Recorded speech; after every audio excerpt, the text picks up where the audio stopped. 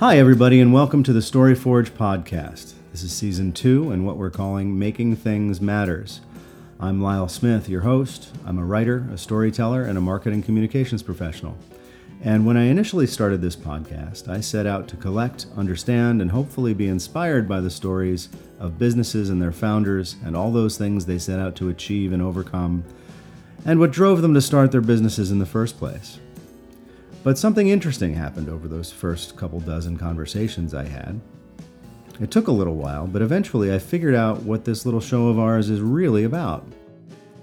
I talked to a lot of people who started businesses, shifted their efforts through all the craziness of our current times, people who wrote books, managed world-renowned events, lost businesses, even one who traveled in space. In the end, I came to understand that all of these conversations are about people making things, being creative and inventive in one way or another, having the passion, drive, and dreams to create something from nothing. Products, services, careers, performances, places to gather, things that make the world a better, smaller place. And so that's what the next collection of conversations is going to dig into a little bit deeper. We've discovered that building something can be a wonderful, challenging, inspiring, occasionally heartbreaking thing. But it's not about the business, not really.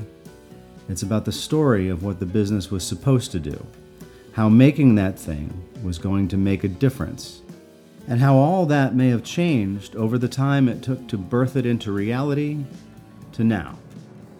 We are going to continue to talk to people about what inspired them to start whatever it is they started, what inspired them, where their vision came from, and what they've done to shift and adjust and struggle to keep it targeted at the bullseye they envisioned, and how they're dealing with our consistently and unpredictably changing world.